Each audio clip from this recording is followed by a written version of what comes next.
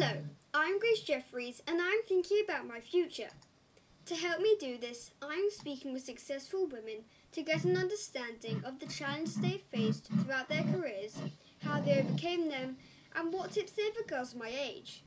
Today my guest is Catherine Mealing-Jones, who is the Director of Growth at the UK Space Agency. If you have listened to any of my previous podcasts, you will know that my ambition is to be an engineer for NASA, so I'm very excited to chat with Catherine today. Thanks for joining me today, Catherine. Can we start by you telling everyone what you do at UK Space, especially around growth? Yeah, sure. Hello, everyone. It's lovely to be part of this and speak to you today, Grace, as well. So my job really is focused around ensuring that we get the maximum economic growth from the space sector for the whole of the UK. So space really is something that, whether it's from the applications that we use, navigation or telecommunication from space, right through to deep space exploration, it's literally something that can go from your doorstep right out into outer space, and literally everyone from around the country can have a part to play, whether it's having a career in space, enjoying following our progress in space and so on. So my job is to think about how we grow the UK economy as part of that. While you were at school, did you know what you wanted to do or be, or did that happen when you were older?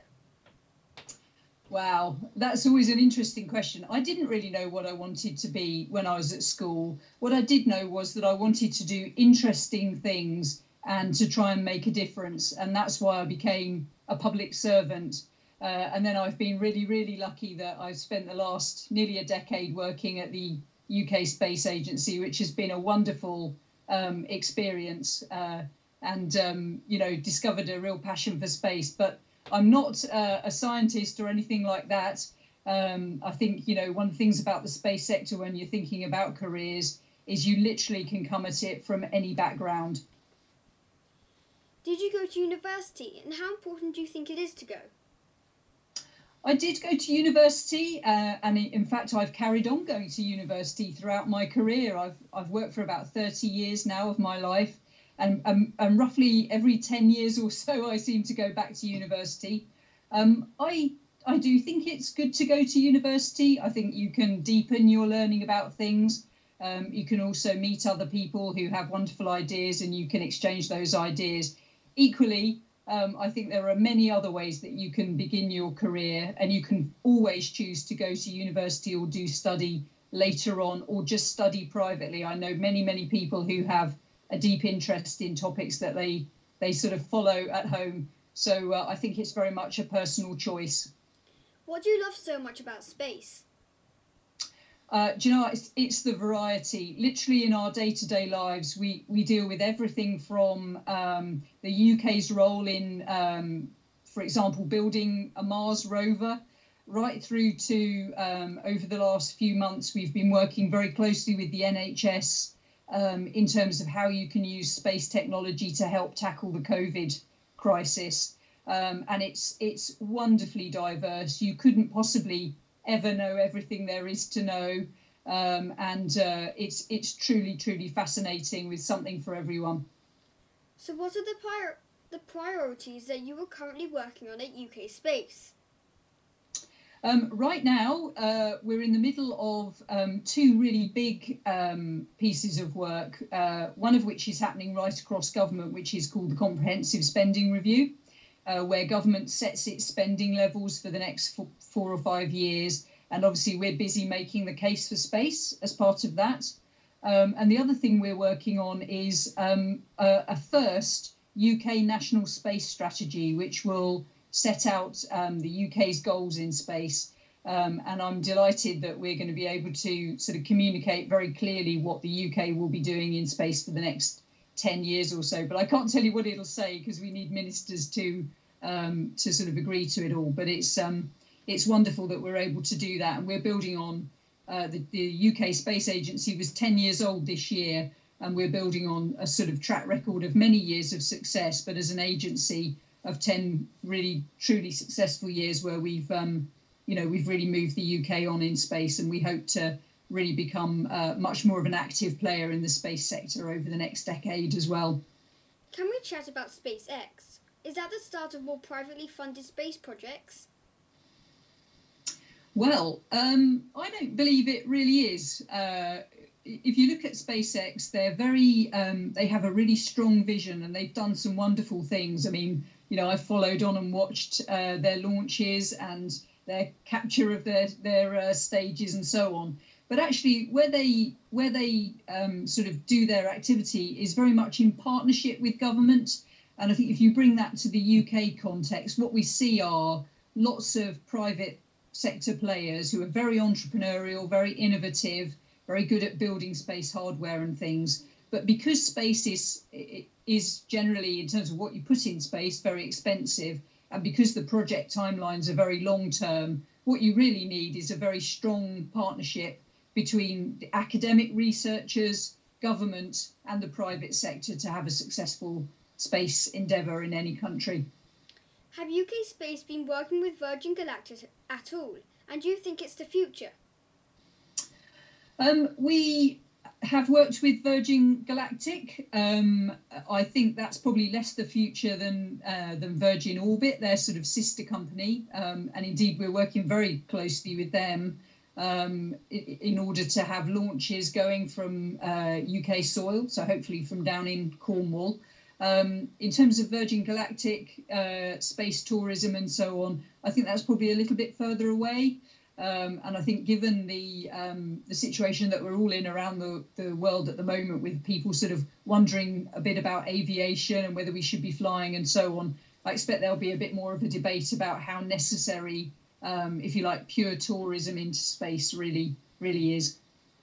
UK Space is of course government funded. Are they very supportive of what you do, and do they lead the agenda?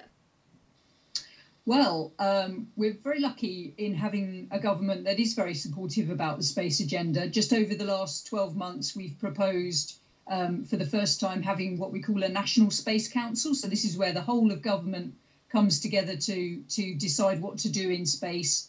And our Prime Minister has been very supportive of that. So they are in a situation where they're starting to lead the agenda, and I think really can see the potential that space has to help everyone have the kind of benefits I was talking about earlier. So yes, we'll see whether we get what funding we get through the comprehensive spending review, but we're very well supported in government, which is essential really. What are the main challenges of being a woman working in the space industry? I would think it's very male dominated, especially at director level. Well, it's a good question. I think diversity in the round is a challenge. So not just for women, but for every other kind of underrepresented group. And one thing we're very clear on in the sector is that we build a lot on people having innovative ideas. And one way that you get innovative ideas is getting people with very different backgrounds together. So diversity for us is really important. Actually, in my day-to-day role in the UK Space Agency, we're lucky. We're very, very balanced, particularly on the male-female side. So obviously, I sit on the board of the UK Space Agency, and we're very evenly balanced in terms of men and women and people with different backgrounds. In terms of the academic side of the sector and in industry, there's still a way to go. But I don't think it shouldn't in any way put anyone off from joining the sector. And indeed, we're trying to do a lot of work to really encourage people who are at school, who are at university or college, to come and join the sector. And as I say, you can specialise in anything. You can be an engineer, you can be a space lawyer. Like myself, you can be a space administrator. There is literally a job for whatever background in the sector, and any background is welcome in the sector and is a really important aspect of having a successful and vibrant space industry in the UK. What major discoveries have you found that happen to astronauts when they are sent into space, particularly physically and mentally? Wow, well, this is a whole sort of specialist area, but just to draw out a couple of things. I mean, being in zero gravity or very low gravity for a long period has a lot of effects on astronauts' bodies. So if you've ever seen astronauts coming back, say, from the International Space Station, and they land, they have to have sunglasses on and they can barely walk, if they can walk at all. And that's because they've suffered muscle wastage and other impacts on their bodies as they've been in space. And we learn a huge amount from that, both studies we do in space and when astronauts come back to Earth, about the effect of aging. We can also test medicines and things in space. So it's a very important aspect of medicine, is studying in the space environment. In terms of mentally, if you think about going up into space, it takes a long time to get there and you can be there for a long time. So actually we're learning a lot about how people are coping with lockdown and with some of the restrictions that are placed on our daily lives now, from astronauts, the training they undergo to cope with being in confined spaces for a long period of time. So it's a really rich area of science and very, very useful, particularly at the present time. When we look at how many people have been in space, only about 10% are female. What can we do to encourage more girls to become astronauts? Well, I think the main thing we can do is just expect it to happen. There's absolutely no reason why there can't be male and female astronauts, astronauts from all backgrounds. So I think the major places where astronauts are recruited are through places like NASA, the European Space Agency, and obviously around the world, the other space agencies.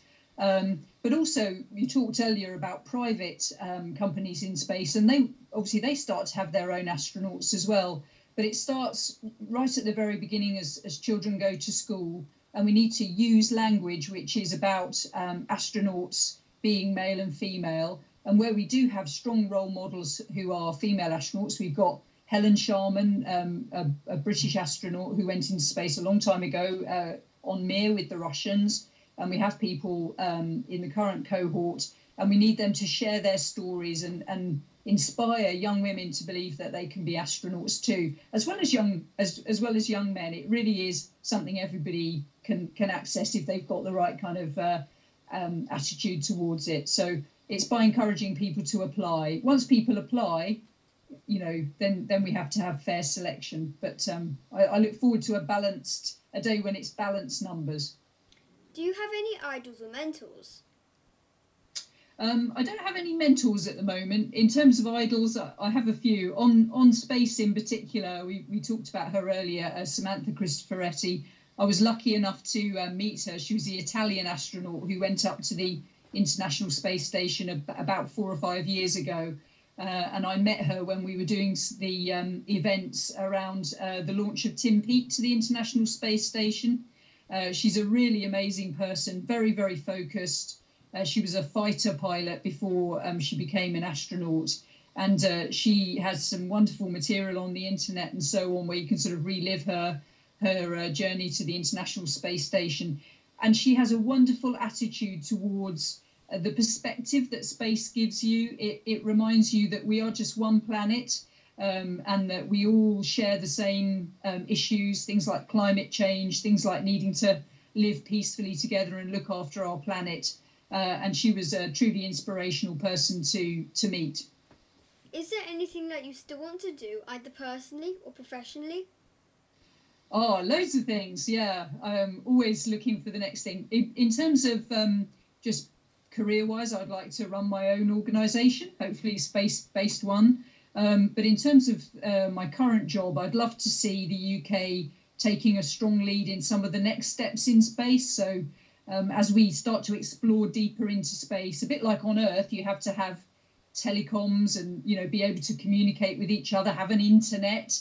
And the UK could play a really strong role in some of those new pieces of exploration from a commercial perspective. So, I want to be really ambitious about what the UK can do in space and pull through the next generation to be part of that. I think it's really exciting.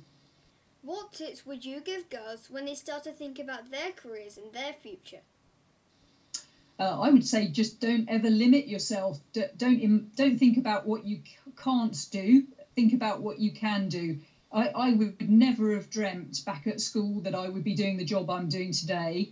And it's just about really trying to have an open mind, learn as much as you can, follow your own interests, and take opportunities when they present themselves. And don't hold yourself back. There'll always be things that will be obstacles, but you just need to keep a positive attitude and keep going, I would say. The world is changing so much and so quickly. what do you think work for women might look like in 10 years' time?